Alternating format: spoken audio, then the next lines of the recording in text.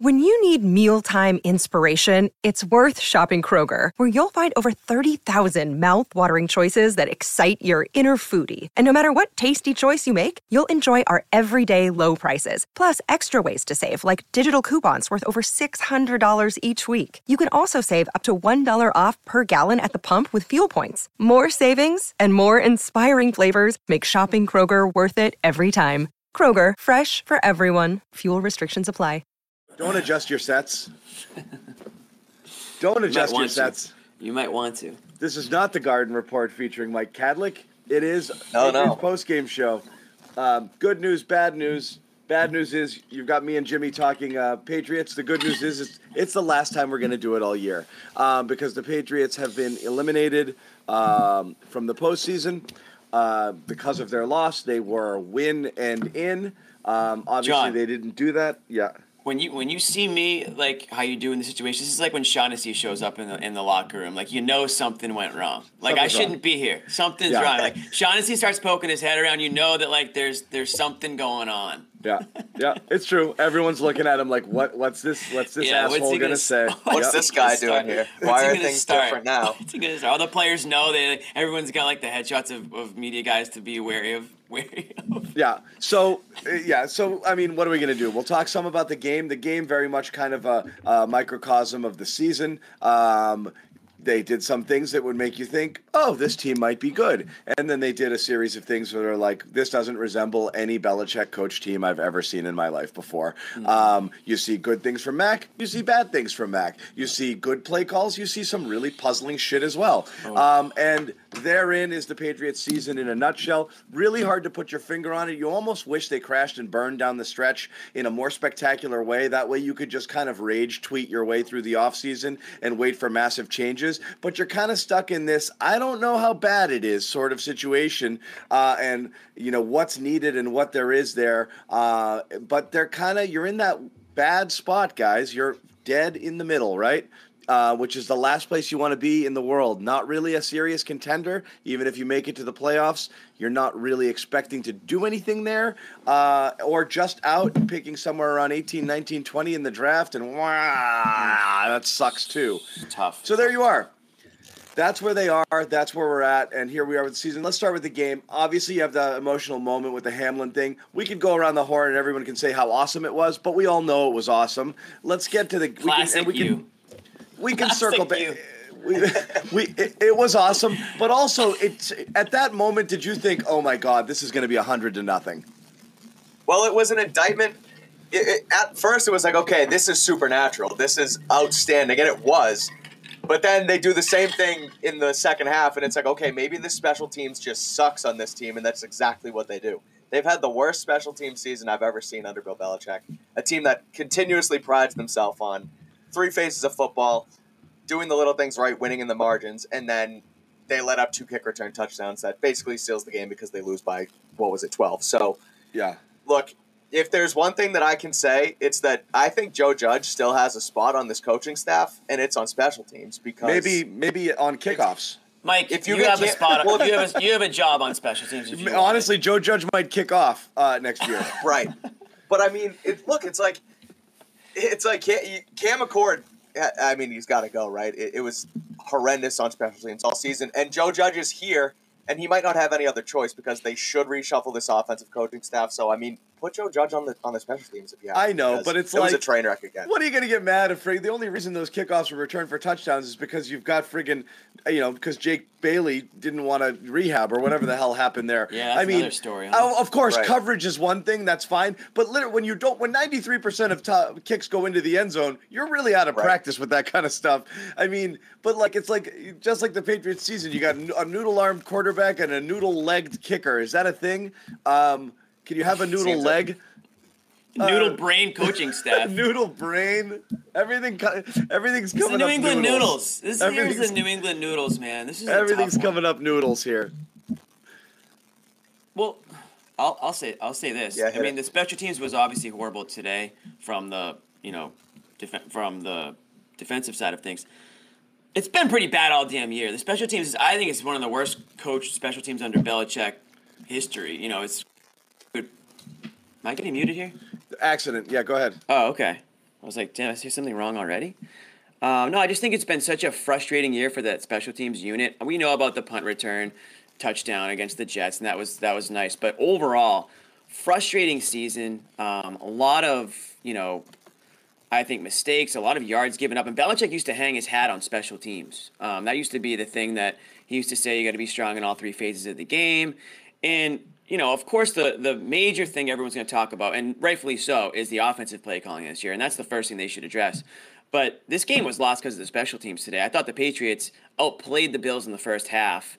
They should have been leading that game. I think everyone would agree there. And it was anybody's game in the second half, but you freaking give up that second kick return. I mean, that's unacceptable. I don't care what the reasons behind it are. You got one job on special teams if you're that unit. You're all going for the same guy, damn it, okay? Like, somebody get there. So that's one thing they're going to address. And then Cam McCord, he might not even take the team flight home. I'd be surprised if they let him on. Patricia's another story. I got to go back to this other play that I texted you about, John. 2nd and 20. You're getting close to scoring here and maybe putting a run for it.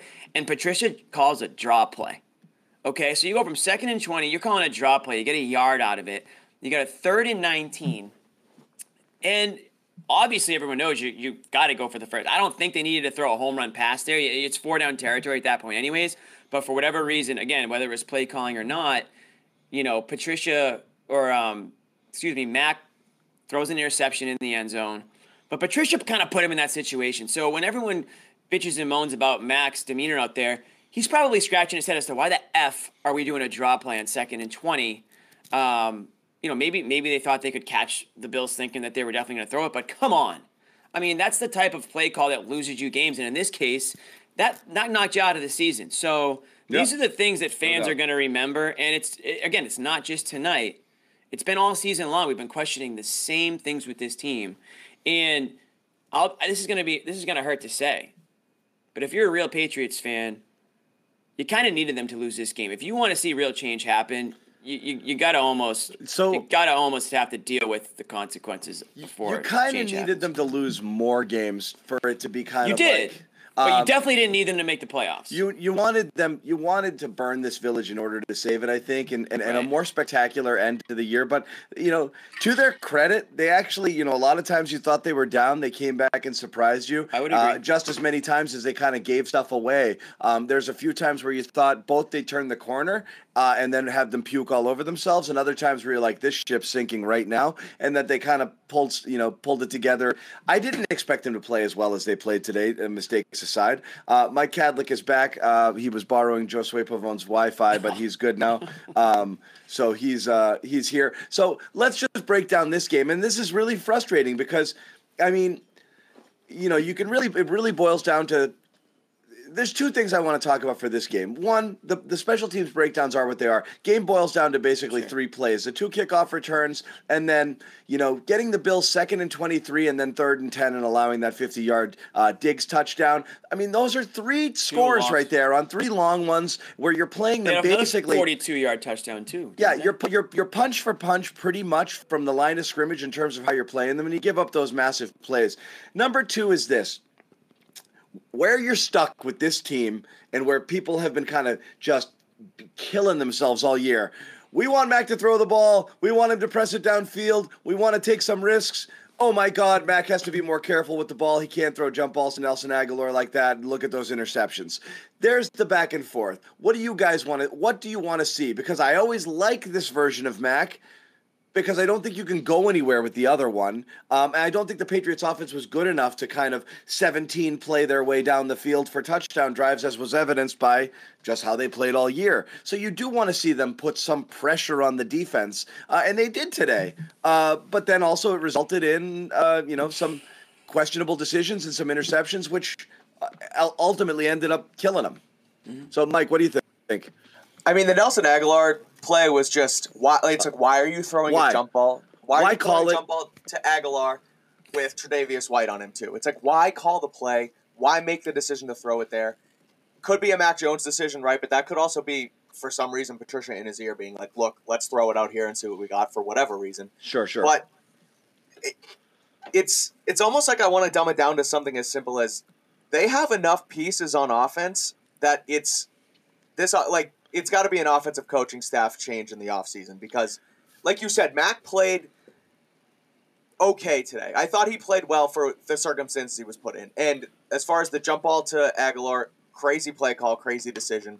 And, I mean, the throw to Hunter Henry that was ended up intercepted, they're at 3rd and 19, and you kind of have to take a shot anyway with the season on the line. So the interceptions today weren't Mac's fault. I thought he played okay. I still think he deserves another chance in this system with somebody else calling the shots on offense. I don't think it's let's run away from Mac Jones right now this instant, but things certainly need to change because, I mean, the entire season wasn't good enough. And you're right, that's really where it came down to on offense is just a couple bad plays that, really turned the entire game on its head.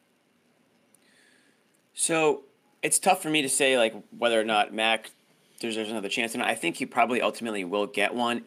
Yeah, it just sucks because they went all year with this like fugazi coaching staff that like nobody knew what the hell was going on. It seemed like a lot of times the players didn't know what was going on, whether it was something you heard from Bourne, whether it was the stuff about Mac. It didn't seem like anybody trusted from the top down what was coming their way, and there was certainly it looked like there to be. And I'm not in the locker room, so I can't really say for sure, but I felt like there was some level of a disconnect between the players and coaches this year, whether that was, all internal or whether that was what they were hearing from outside media and blah blah blah, and it was getting to their head. For whatever the reason, it just felt like they weren't a cohesive from coaching staff to players. So.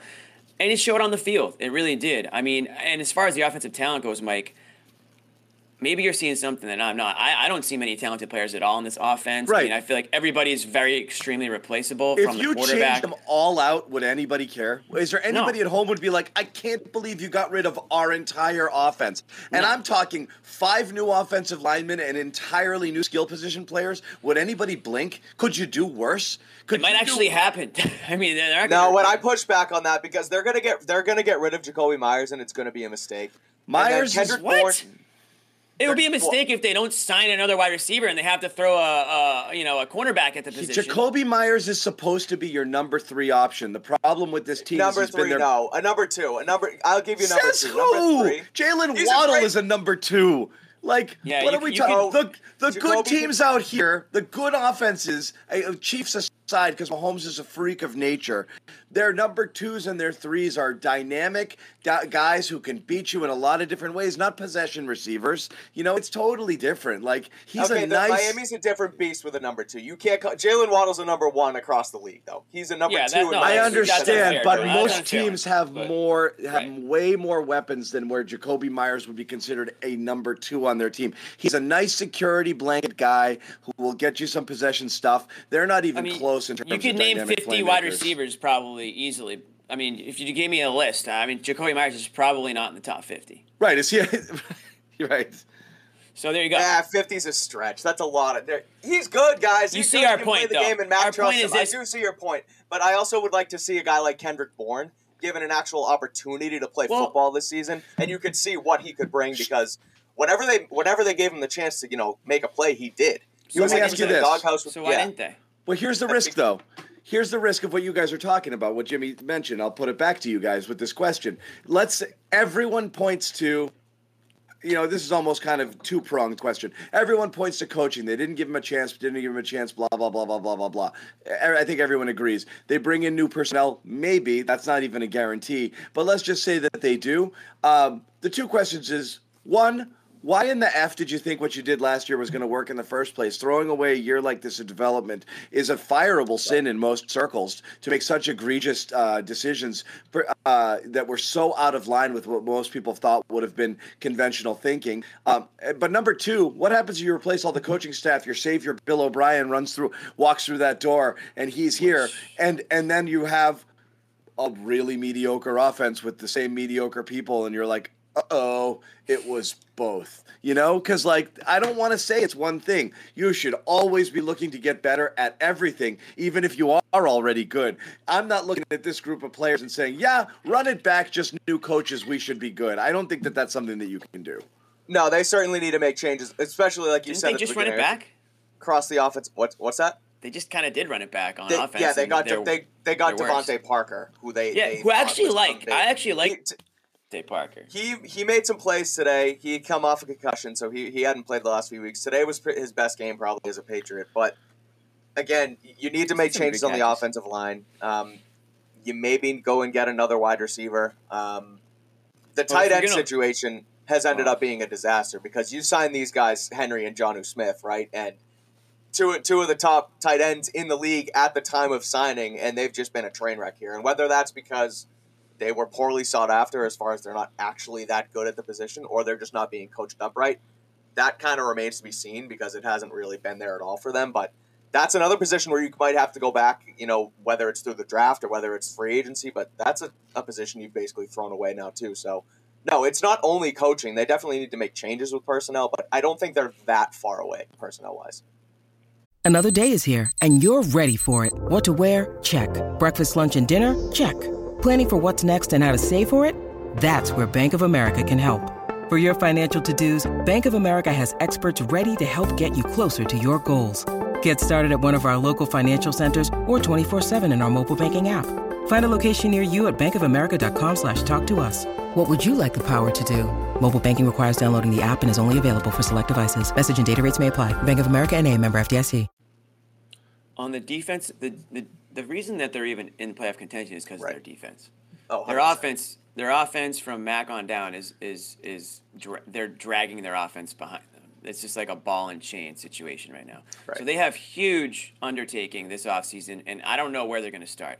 If they want to bring Bill O'Brien back, that's probably most likely because at this point in Belichick's career, feels like he doesn't really even trust anybody other than the people that has been like in his circle for the last 20 years. Right. So I don't expect this new hotshot offensive lineman with all these new ideas to come in and turn the offense upside down.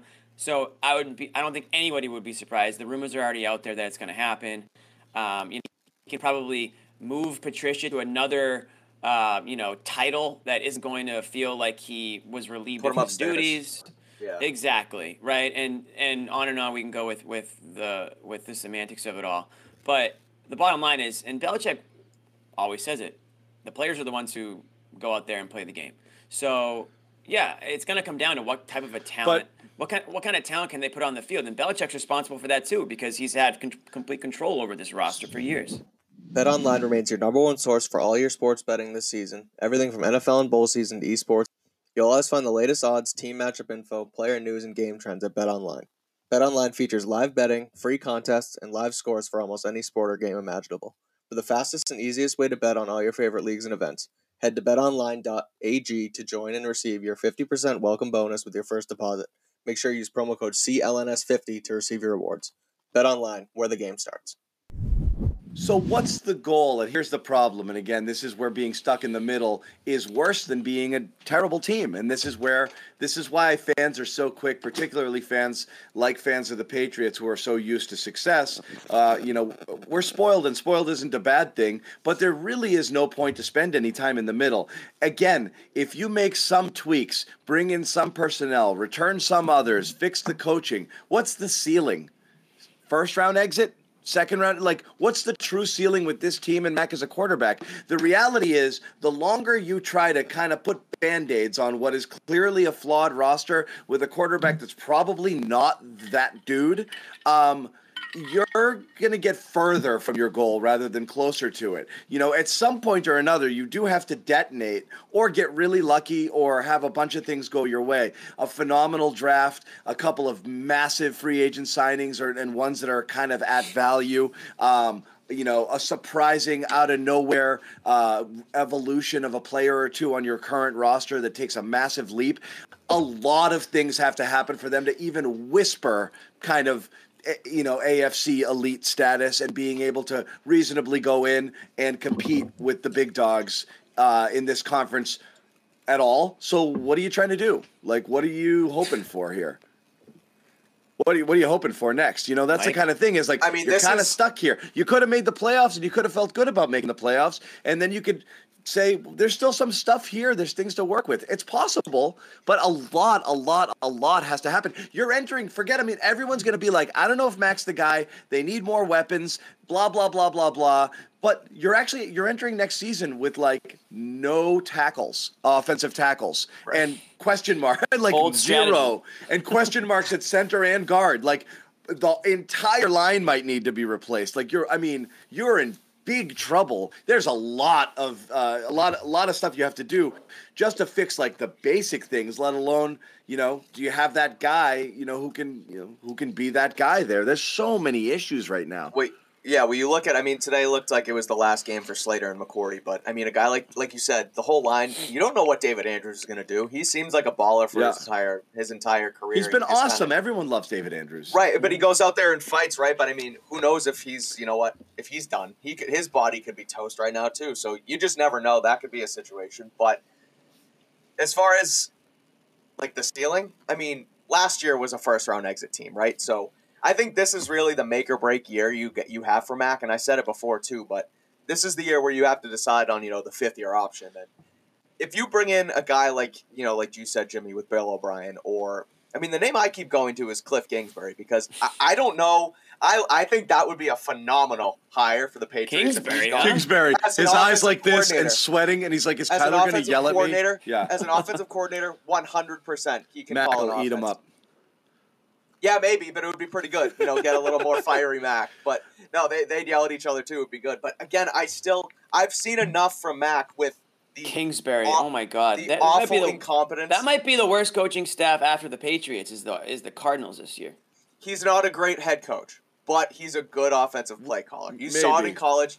I do. I think that might be a better hire than O'Brien as far as talented offensive coordinators. I want to go get that like high school guy who's like doing shit that everyone's gonna imitate in 10 years and just be ahead of the curve. Why has Bill Belichick and the Patriots been so successful? They've been miles ahead of the curve on so many different things in terms of the direction that the league was going, being able to find value in positions and players that others wouldn't. They used to find 3-4.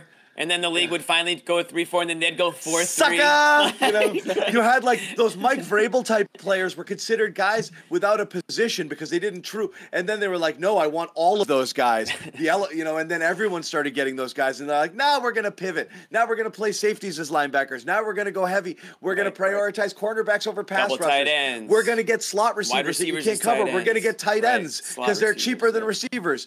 So freaking far ahead. We're gonna pay wide receivers tight end money. Paying X dollars to this position in free agency is a loser's proposition. They're miles ahead of everybody. It's time to be miles ahead again. Whatever it is, figure it out and do it. Everything that they're doing right now is regressive. Like bringing back these old names, running old concepts, basic stuff. These retread coaches who aren't, coaching out of position. A really, really strange year in Foxborough throughout. Patchwork year. Honestly, I'm saying a merciful ending at this point. Sure, they could have gone back to missing the playoffs. Maybe they could have gone back to Buffalo and see what happens. If they were competitive today, beat the Bills in Buffalo, yeah, you'd feel okay about them returning there again. But you know who these guys are. Ultimately, it's not going anywhere. So, it's just eyes on the future. And that's, I think people have had eyes on their future, guys, all season long. I just don't think anyone's got like a number one solution because it's like there's so many things you need. The defense is fine. But the offense, and again, you look at it, as far as missing the playoffs, you don't know what would go on behind the scenes if they made it and Belichick walks into Kraft's office and say, I made the playoffs again. Like, I want my drinking buddies to have the headphones again, because that's basically what it was with Patricia and Judge, right? So I think they're better off missing the postseason because there's this real, hopefully, ultimatum where, look, we need to change something on offense or else maybe Bill Belichick is on the hot seat again. And like you said earlier, John, it's a position where 99 out of 100 coaches would be fired after what happened this season. But Bill Belichick still has that leash. I think the leash is as long as it's possibly going to get right now. Well, you know what? He'll never be fired. I've always said it ends the same way. It ends the same way. Kraft goes to him and says, like, you're the best in the world, but you need some help. Are you willing to accept it? And that might be. I think that's now. I think that's right. That's now. That's been. I thought correct. It was happening. It kind of might have sort of That's why I was shocked they did what they did this year. But I do think making the playoffs that one year kind of gave Kraft a feeling that, like, okay, upward trajectory. And then what happened this offseason? Rookie quarterback, right? You know, with everything around it and the coaches and what they did, and then, you know, 2 kind of, you know, out of nowhere draft picks, off the board draft picks early, and just like, I'm doing it my way. I think it's that time where Kraft walks in and says, we need outside voices. We need outside coaches. You need personnel people who can really help us kind of get out of this thing, because we're really fixated and we're stuck in a bit of a rut here. You're the best coach who's ever coached in any sport, period, and that's what we want you to do. Can we take some of the burden off you, Bill? Will you accept some help? And Bill's either going to say, no, I do it my way and leave me the F alone, and then you've got a problem, or he's going to say yes. That's what's going to be the most interesting thing here with this offseason. Like, Kraft is also getting up there. I'm talking about Robert Kraft. So at some point, like, when does he sort of hand over some of the decision-making, or has he already behind the scenes, and what's the relationship between Jonathan Kraft and Bill Belichick? Obviously, that one's probably stranger than... I think Jonathan hates Bill with the fire of a thousand suns. I didn't want to say that. That's why I just used the word stranger. That's going to be something to look at, too. I mean, which one's going to sort of step down from the role we know them in first? And I think we're all, you know, there's a finite ending to this, right? And certainly, don't get me started on the Brady ending, but that was kind of the beginning of the end, I think, for this run, this magical run here. And this is the quote-unquote rebuild. Now, the difference is they didn't want to really do a full blow-it-up rebuild. I mean, they actually thought Mac was going to help them compete, contend, and then they drafted, you know, they got, sorry, did I say Mac? I meant Cam. When they signed Cam, then they draft Mac. I think a lot of people were split on that decision. I don't even know if Belichick wanted to make that pick. There was a lot of talk that maybe he didn't, but he did because he was there, and because they needed a quarterback, and other people were saying, you know, other people, I don't know if people higher up were saying to do it, and so that relationship could be a little iffy as well. But they're definitely at a crossroads right now, and you're right. This feels like the next year. It almost feels like Mac played just well enough where he might deserve a crack at it. Now, does that mean the Patriots might not go sign some guy on a one-year prove-it deal and see if they can fight it out in camp? Maybe. I mean, a lot of people in the comments are saying Jimmy G. I don't think Jimmy G comes here without a guarantee that he's starting, obviously. But he might be relatively expensive, too, at that point. Right. There are players. But still have other suitors. Yeah, there are. I mean, dude, there were so many. I mean, I think I heard this year was a record for starting quarterbacks, the most starting quarterbacks in one season of all time. So there's opportunities out there for these guys. Max certainly hasn't played well enough where it's like, this is my job, and like nobody would dare come here and take it from me. But you also have to look at the quote-unquote weapons that he's had to throw in with, the play calling. You know, are they putting him in a position to succeed with the way the offense is sort of being run? So it's hard to, like, where do you place the blame? I think we're all wondering, like, where does the blame pie lie? And, John, we like to play blame pie when it comes to the Celtics. I don't even know where I would dish out the blame with this Patriots team. It's all over the place. Right. Yeah. Is it Mac? Is it the lack of weapons? Is it the coaching staff? Is it Bill? Is it, you know, is it... It all starts and ends with Bill. It's just... 100%, yeah. Of course, but at the end of the day... When you make let's say we already know that, right? You make every decision, you get a lot of credit, you get a lot of blame. I mean, they're here... This is his team that he put on the field. These are his coaches. It's obviously him, you know, like it's his team that's out there that's not prepared for situations. It's his team taking dumb penalties. It's his coaches making horrible play call decisions. You know, like, yeah, they can't run the ball, they can't catch the ball, but so much of what we saw during the course of the year is schematic. I mean, how many like really outstanding Patriots analysts out there are showing clips up there? You have Lazar, Bedard, you know, all of these guys, Callahan, you know, just showing Patriots running routes. Well, yeah, Phil, where the receivers are running into each other, where the receivers aren't making breaks when Mac is done with his drop, where he has to wait for them to turn their heads to get rid of the ball, where the timing is completely off, where you're flooding certain areas of the field with receivers. I mean, some really like rudimentary stuff that they're messing up here. It really felt just kind of like, I don't know. I've never done this before, but sure, I'll give it a shot. And then they just kind of kept letting him do it. So I'm curious, people in the chat, are you mad? Are you sad? Are you hopeful? I'm not really sure. Like, I'm not sure what's the feeling, guys, right now with this team heading into the offseason. Offseasons are supposed to be about, okay, great, chance to reset if we just blank, blank, and blank. But I with this team, I don't know. It feels kind of like, I don't want to say hopeless, but a little bit of despair just with the current state of things. I mean, you talk about that route spacing again as we wait for the chat to fire up, but the route spacing, not only were they not able to run plays in those situations a few weeks ago, they literally got two guys hurt. Henry and Smith run into each other, and Henry's out for the game, and then Jonnu and Kendrick Bourne run into each other, and Jonnu gets a concussion, he's out for the game. So you're not just running poor offense, you're literally getting your guys hurt on the field because you can't call an offense correctly. It was a disaster this season. And I think you talk about blame pie, it starts and ends with Belichick, and to his credit, I guess, he fully took the blame on it this year. Every time he was asked about it, he said it starts with me. But yeah, it's that, and it's consistent in that for sure. Yeah, right. But not that, good for him, like give him his sure. kudos, whatever. It's still a problem, but yeah, it starts with coaching. I've said it all year. I've said it since week 3 when Mac was throwing 3 interceptions against the Ravens, and it's like, okay, yeah, Mac's not built to throw the ball around the yard like Josh Allen, but they were trying to do that anyway to start the season, and then they completely flip it on its head when Zappy's in, and then Mac comes back and they change it again. It's like there's no consistency. Nobody really knows what they're doing, and they're just basically giving Matt Patricia a headset and saying, "Here, go play Madden." It's ridiculous. That's interesting. First Zappy reference of the show. And I hate that it was me because I can't stand every time I see Zappy on We're doing the wind horse over the Zappy comment. So that's an interesting point that you make. We were just talking about camp competition here. What if the Patriots quarterback... What if... The Patriots made a very interesting move in the offseason. Yeah. No, but really, though, I mean, the Zappy stuff isn't going to go away, Mike, as much as you might want it. I think it's only going to get louder, to be honest. I mean, especially when they go into off-season, training camp, the whole 9 yards, right. People are actually going to be considering this a competition. I think that's fair, and I think they have every right to. If the Patriots don't go after a free agent this year, they don't draft anybody, which I don't think we expect them to. Right. It's going to be Mac and Zappy take 2 in terms of I think he's a good backup quarterback. A lot of people think Mac's a good backup quarterback, too. Yeah, right. I won't give up on Mac yet after this year because I'm not asking you to give up on him, but don't you think... So you think that they used to think that Mac should just be given the keys to week 1 next season? No competition, nothing. It doesn't matter how he looks or how good Zappy looks. Well, so here's where it comes down to. I don't think it's a Zappy question. It's more a question of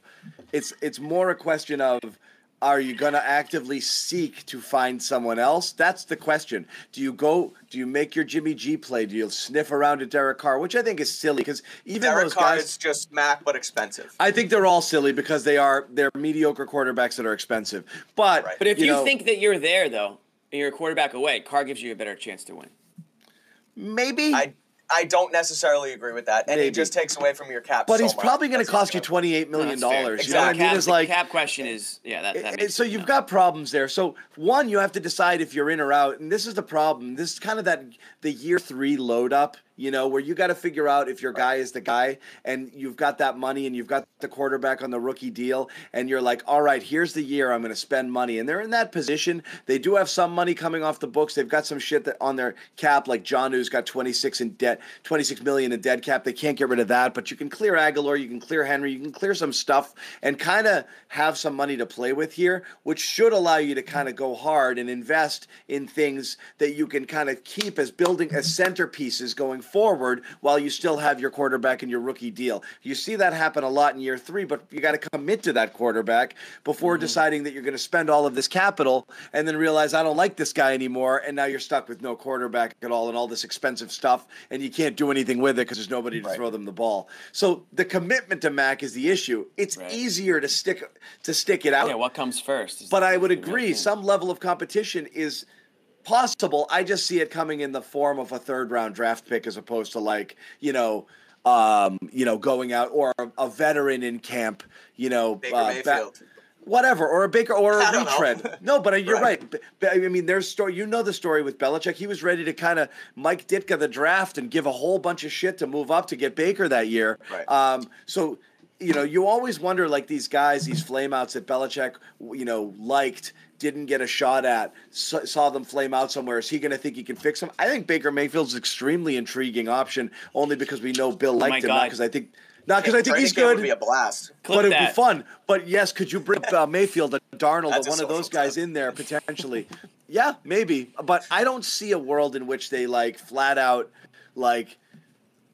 here's the other scenario. Do you have someone like Josh McDaniels that says, I can fix Mac Jones? That's my sneaky destination. If the Pats are giving up on Mac, my sneaky destination is he's the next Raiders quarterback. I've thought of that too. Yeah. Just saying, is there a team out there that thinks I loved this guy and I will absolutely take a shot and willing to do it, and the Patriots go reset? Absolutely possible, but they got to make that decision early.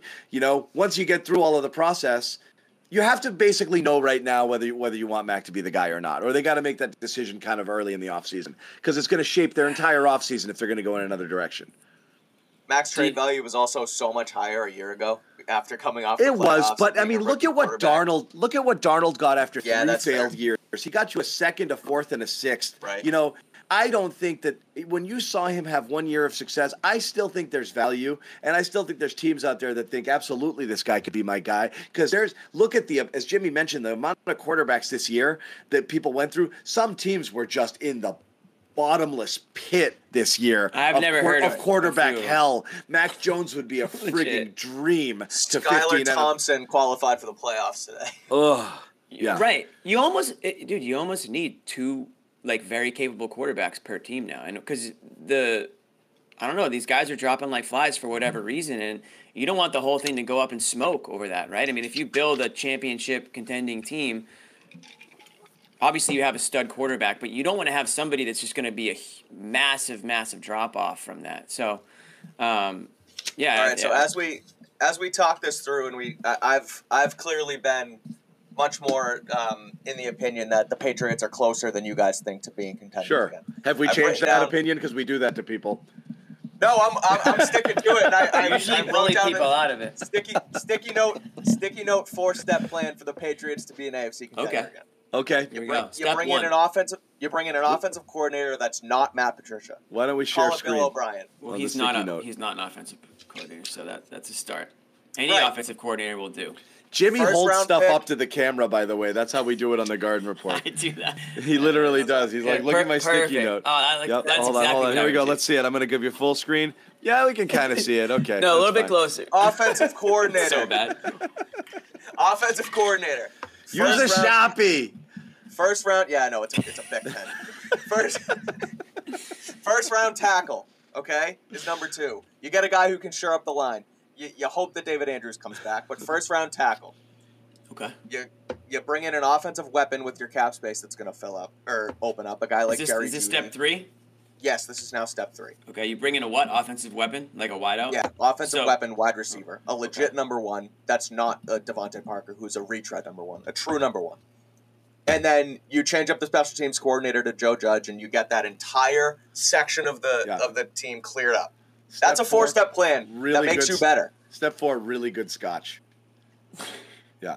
And that makes sense. That works. You bring in an offensive coordinator that gets Mac back on track. You bring a tackle that can protect him again. It's mostly offensive because the defense is fine where it is right now. And you might need a boundary cornerback as well because. So that's what's crazy is as bad a misfire as Bill was on both drafting offensive skill position players, and of course the running backs have been fine, but every running back is fine. So let's not oversell. Running backs are the most repaid. Ramondre, and I love Ramondre Stevenson. I think he is really good. But you're finding those types of guys every year all over the draft. Okay, so let's put those in a bucket. Obviously, your receivers, the 2 tight ends you drafted who didn't play a snap for you, the 2 tight ends you paid a ton of money to bring in here and revamp your offense completely. Nelson Aguilar, who did absolutely nothing. You never figured out. Not only they didn't do anything. everything. You never figured out what you got them for, which was the most perplexing thing. Usually when Bill goes and gets a guy, he's like, this guy fits here, and they're going to do exactly this, which they weren't doing there, and I'm going to unlock their potential. And he didn't. They never used any of these guys the way you would expect that they would be used. Thornton, Strange, blah, blah, blah, and this and that. That's been a mess. But the defense, everyone thought he was crazy about J.C. Jackson. So this is where Bill still got us a little bit, right? Everyone's like, he's crazy. J.C. Jackson, they don't have a number one. They don't even have a number two. And then Jalen Mills throughout camp is locking down friggin' everybody. And then the Joneses start to look really good. And then X, Y, and Z. And all of a sudden it's like, oh, they're really good there. The defensive backfield is actually a strength of this team, And then the pass rush, which outside of Judon, you didn't know what you had, was awesome. It was relentless all year. So there's some hits there. You're right. It's actually pretty heartening, not to say to not touch the defense, but you don't have to do a lot to be competitive defensively. So that is a big, when we look at the problems, the reason they look so vast is because they're all on one side of the ball. Right. Sure, you can upgrade a couple spots for sure here. And guys, thank you very much, by the way. We appreciate the super chat here. How about the one under that? He did close the season, yeah. No, the message. Oh, this guy? Yeah. Merton Hanks, is that what it is? Let me see. M. Harks? Yeah. Yeah. Anyway, that could you're right. technically be me, Jimmy. That could technically be me because you guys are often together, so I technically could be the new guy in this situation. No, I'm definitely the No, it's me. It's always me. It's always me. We're all whiny because they suck. They suck this year. We're all whiny. Why is this guy whining? Hey, I'm sorry. The Harks Patriots wants me to didn't make throw the parade playoffs. today. Yay! Harks was expecting balloons, I guess. My bad. I should have came prepared for this party. I didn't come with gifts. Missed the playoffs 2 out of 3 years. Yay! If you think I'm whiny on this show, come hang out after a Celtics loss. After the Celtics lose by 40 to OKC. Yeah, seriously. But go ahead, Mike. You were saying. No, well, I was going to say, too, he's talking about the coaching staff and how much we hate what the Patriots did on offense this season. Remember what we were saying a season ago about the defensive coaching staff when it was Steve Belichick and everyone was calling out the nepotism on Bill and Gerard Mayo, who they just split it up and they were terrible, and then Bill came in, whatever. They've completely put those narratives aside this season. The two of them have been great. Nobody has complained about Steve Belichick once this season, probably because of how bad Patricia was, but yeah, the tongue, that was I can't even do it. I won't do that here on camera. So but weird. No, that was, yeah. No one said a thing about Steve Belichick. They were all pretty good. That was tightened up, and I'm not surprised if, Gerard Mayo commands the head coach. And that's the thing is, based off of that, Mike, would you not think that Bill might be like, nah, Matt and Joe will be good next year. We'll tighten that up. We'll get it. We'll know what we're doing now. Yeah, would it be shocking if he did that is all I'm saying. Not do we want that to happen. Would it be shocking? Would it be shocking? That's a good question. No, but it can't happen. It was so much worse than the offense this season was so much worse than the defense last season that something's got to give. I think that's a true ultimatum that Robert's going to come in with this season. That's true. But defense was fake good last season. They beat up on some chumps. The reality was they weren't nearly as good as we thought that they were. Right. And then it really got bad. Adjusted. They made adjustments. It really got bad after the bye. This defense was consistently good all the way through. Totally. And really kept them good competitive. Players on the defensive side. A lot of people asking in the chat, and this is a lot of the questioning here. Has Bill lost his mojo? And again, this is what we were just kind of talking about. You've seen a lot of misses on the offensive side and some free agent signings that didn't pan out, and then obviously the questionable coaching hires. But then you see him basically construct a defensive backfield out of spare parts and have it flourish this year, and get a really ferocious pass rush and a D that led the league in takeaways. So he still knows something in terms of personnel management. There's no question about that. And he's still coaching up pretty good defensive game plans. He's still coaching up decent defense, good defensive game plans. I don't think he's as ahead of schedule as he used to be, like you mentioned earlier. It's more so now you're waiting for them to catch up on things, especially offensively. So what I think also, and again, I'm not in the locker room. I just wonder if his coaching style doesn't resonate with kids these days. As I get on I'll be Boomer John for a second, but honestly, he's tough, you know. Rotten kids. Yeah, I mean, he's obviously got an old school way of doing things. It works. I don't know if he's, maybe he doesn't get through to players as easily as he used to. That isn't to say that they don't listen or respect him, but maybe, like, I don't know, players now or people today are a little bit different than they were 20 years ago. Now you've got guys like McCourty and Slater who kind of bridge that gap, right, of the players who have won championships that way with that coaching. If those guys are gone, there's really not many guys left on this squad. You talked about David Andrews. Really, who's going to sort of carry that torch? I mean, I know there's a couple of great defensive players on the team, but when it comes to sort of being the player rep for the coaching staff, you know, are we getting to that point now where, again, John mentioned it, you know, he wants this hotshot offensive coordinator to come in. I just don't know if that's something that Bill would ever do. You know, I think he's just got this old school way of doing Maverick things. Top Gun style, like hot shot, you know, like I want some guy coming like in. obviously like a guy like Kendrick Bourne, like it doesn't seem like he gels with the way that Bill does things. I think we can all agree. And that showed. He didn't get his playing time. When he did play, he's clear. I mean, talent shows on the field, but if you're in the doghouse for whatever reason, at the end of the day, you won't be able to show that talent. There's a reason for it, right? Yeah. I mean, I look at the two suspensions that came in yesterday or 2 days ago with Jake Bailey and Jack Jones. I mean, Jack Jones, a guy who in college had his own, you know, troubles as well, but those are two guys that are now not going to get 2 game checks because they were suspended retro to the end of 2022. So, like, if guys see that and be like, look, there's a disagreement and we're just going to suspend guys and not play them, that's another thing that you wonder if it obviously doesn't resonate with the team and guys are sort of going to pull away from Bill Belichick in that sense. But I don't know. Go.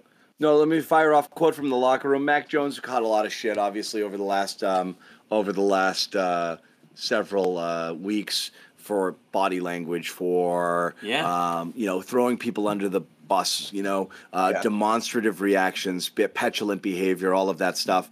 And it's funny because that was some stuff that people talked about early, and then there's a lot of pushback on, like, no, he's just fiery and this and that. Like, look, it is what it is, but obviously that there was some sort of kind of disconnect between him and the coaching staff and some of the stuff that was going on. Just now, or a few minutes ago, Mac at the podium, the blame is on me. It's my offense. It's my group of guys. I've learned more than I ever could have imagined in a football season. Just want to be able to build on it. Now, maybe too little too late, because it's obviously been clear that he had some issues with some of the stuff around him, and people will still, despite the fact that Mac is taking the blame for certain things, be like, nah, it's not his fault. But again, it's nice to see some accountability here in the end, because you could go out. I think it helps that he threw, 3 ill-advised interceptions today, or at least 2, because the obviously third one was his fault. Third one's not his fault, but right. You knew the first 2 were. But that being said, yeah, accountability is important, and that was something people were wondering whether Mac was kind of getting it, even though they really, really, really screwed him this year with the coaches. I don't think anybody will disagree with that. So wanted to throw that in. Mac talking about, you wonder if Mac hears the footsteps too. It's not like, he's dreamed his whole life of being a Patriot, and if he did get traded, he would be heartbroken. But nobody wants to be given up on after 2 years. I'm pretty sure he knows he didn't have his best year. Even if he wasn't fully set up for success. And nobody wants to be kind of unloaded after 2 years as a bust or a failure or anything like that. So he's got to be thinking about, he's going to do some self-reflection, I think, this offseason. Yeah, I think he understands that as far as the Patriot way goes, and if that's even still a thing anymore, he always, at least at the podium or at his locker, is going to say, it's on me, even when it's clearly not his fault. Like the play where Jacoby Myers threw it back to him, Max said he had to make the tackle. And it's like, okay, that play was not Mac Jones' fault, but he's always going to shoulder it. That's just because that's kind of what he's told to do. Yeah. That was a pretty pathetic attempt, but it was sad. But he wasn't making the tackle. He legit got it still wasn't his fault. I mean, if Chandler Jones got stepped on, barging ahead of me, I might do the same thing. Yeah. Exactly. So, but again, the demonstrative yelling and screaming on the sideline, like, Tom Brady got away with that stuff, because that's because Tom Brady's Tom Brady. Like, you don't just come in and kind of get away with that stuff. You got to take your lumps for a while. But I mean, it really was. It was so bad this season. It wasn't really fair to a guy coming into his second season to surround him with that. So I see both sides of that, I guess. Yeah. I see both sides. I'll throw this out as one more Mac-related thing, and then we'll put a bow on it. And Mike, and Alex will be coming back with Patriots Beat this week with a much more comprehensive kind of post-mortem, both on the final game and the season. And there's going to be an entire offseason of reflection and looking ahead. And obviously on CLNS Media, you can catch that with, as I mentioned, the Patriots Beat podcast, or Greg Bedard Patriots podcast, Andrew Callahan's Pat's Interference podcast, and all other things that we do to cover the Patriots. The off season starts now. We're actually about an hour into it, so I'll write up this 4-step plan into a full analysis. Well, there's going to be off season's simplified in 4 easy steps. Yeah, there's going to be Post-its. Exactly, Jimmy. This is the first of many Post-its this season, this offseason for Mike. I do want to ask this, and I know people hate this question. I'm sure the chat will light up with, like, it's not that number thing, but, fine. Mac was put in a bad position this year, but he did come in the best shape in much better shape physically, which is something that we thought had to happen. In addition to kind of getting NFL battle tested, and he started year one, so obviously he gets the jump on that. You expected him to understand things a little better in year two. They screwed him with the coaching. We know that. Take it, put it in a bucket. Physically speaking, though, we were promised a better Mac Jones this year because he came in stronger, he came in better. And I always said that in year one. Like, look, that noodle arm shit, like, you can get away with it, but ultimately, in order to stress a defense, you got to be able. They have to believe you can make certain throws, or they're just not going to defend parts of the field. They're not going to take it seriously on some throws that they just know that he can't make. And I just assume naturally he's just going to get man strong. He's going to get bigger. He's going to get stronger. Tom Brady's arm got better as time went on, where he could really drill it into space, into places.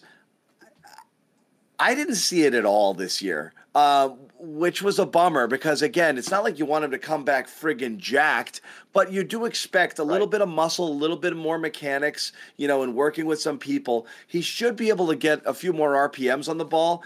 And I don't know. I mean, I know.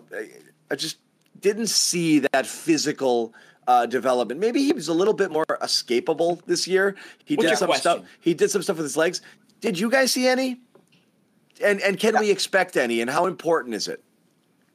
Jimmy, go ahead if you had it.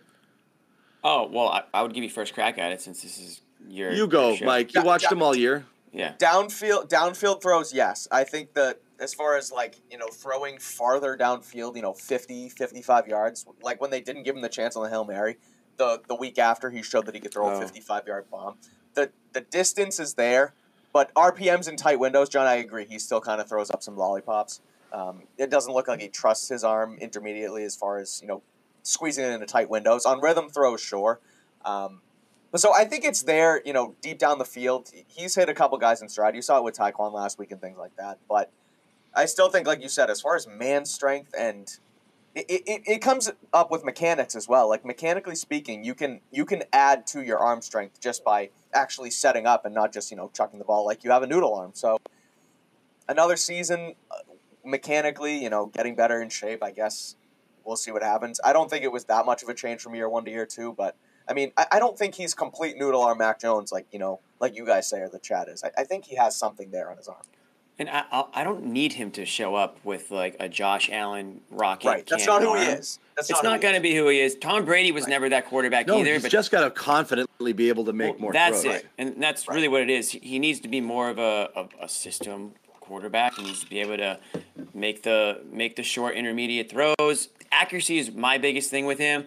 I mean, for me, it was the open guys that he. Yeah, that was where he sucked this year. He missed a ton of open throws, and that's not arm strength. That's like you just said, like just that's mechanics, comfortability. In the pocket, out of the pocket, timing. It's just putting the time in. Really, I mean, it is off season stuff, but I think hopefully with another year under his belt, I mean, some guys they're not gonna be as quick to adapting to the NFL game as others are. So I think I kind of agree with Mike where, there are a lot of reasons why I would agree with everybody who's done with Mac Jones. I was fed up with him at many points this year, mostly because I felt like his demeanor was really something that I just didn't appreciate. And certainly the product at times on the field was, below average as well. But if you're already at the point where you can't even fathom the idea of him starting another game in the NFL, then I think you're jumping the gun a little bit.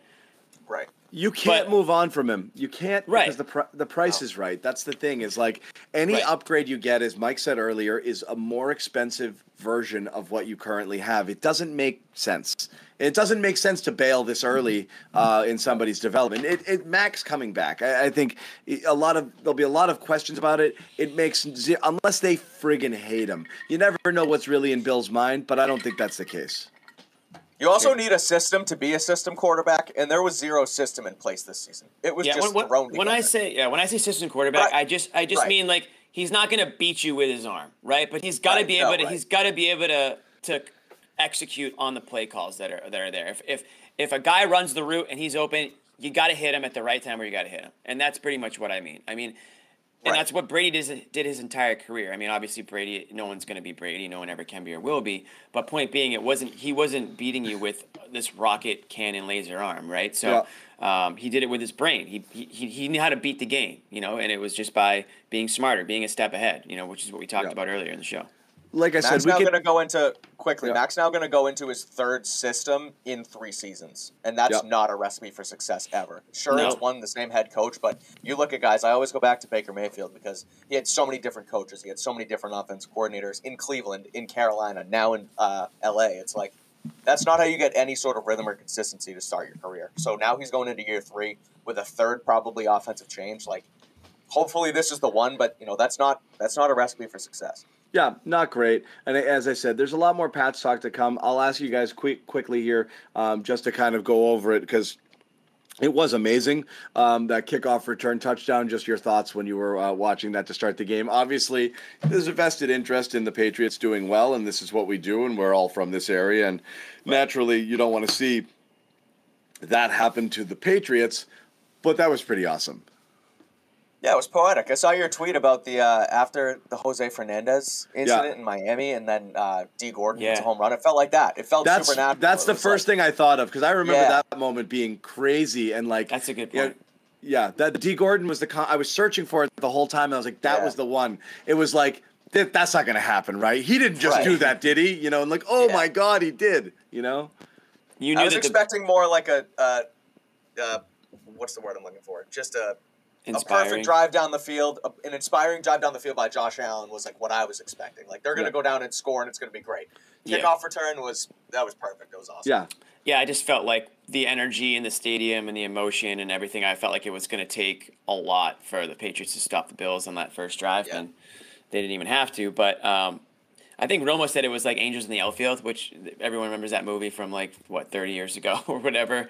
It kind of just felt like there was something else going on there for the Bills. We won't talk about the fact that the Patriots special teams was a horror show to begin with, but kind of helped them out a little bit. But it was a cool moment. I mean, I think, we all watched last week, or when was it? It's Monday, 6 days ago. Yeah, it feels like a long time ago. Yeah. But we all watched. We were all just like kind of. I think everyone was in the same boat, texting their buddies, like looking for updates, hoping and praying for a positive result. It was like an election night. You're staying up all night because you were so riveted. Yeah, multiple what's going to happen, Everyone's got multiple chain texts going and bouncing information that they're getting off everybody. And I think everyone is extremely pleasantly surprised to see the recovery in such a quick amount of time, too. So, it came at the Patriots' expense today, but I think we can all agree that really cool story and happy that, Hamlin's doing well. Yeah. That's how it was supposed to happen. Yeah, pretty much. Yeah. Okay. So there you have it. Lot to go on. That was a great moment. Patriots held that one off, played the Bills pretty much to a standstill for most of the game, but just kind of gave it away with those kickoff returns and a couple of big plays. And that was it. That's what happened. So you got guest appearances by Jimmy Toscano and John Zanis on Patriots-related stuff. That's right. And that's what Thanks it is. for coming in, guys. Good stuff. But thank you, and as we said, Mike, and the rest of the football guys will take the football conversation forward throughout the offseason, which we expect is going to be. This could go in a zillion different ways. It could be explosive. It could involve could involve Belichick, could involve the coaches, could involve Mac, could involve trades, big free agent signings definitely on the table. There's a lot of possibilities here about what the team could do, so it is super, super interesting. But obviously we're still in football playoff mode. That'll take center stage here until kind of we get through it all. But the questions begin now, so feel free to ask them. We'll be talking about them here on CLNS.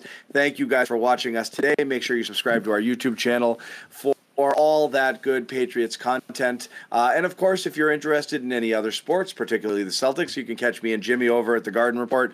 One less team to watch now, so come on over to the Celtics side. Bruins are doing well, too. Come on over. We got coverage of all of it, so you guys can come find us over there, covering the Celtics as well as a host of some of the best basketball voices and minds in the market, talking about the Celtics, who are always fun and interesting as well. So that's going to do it for Mike Kadlick, Patriots writer for CLNS Media, Jimmy Toscano. I'm John Zanis. We will see you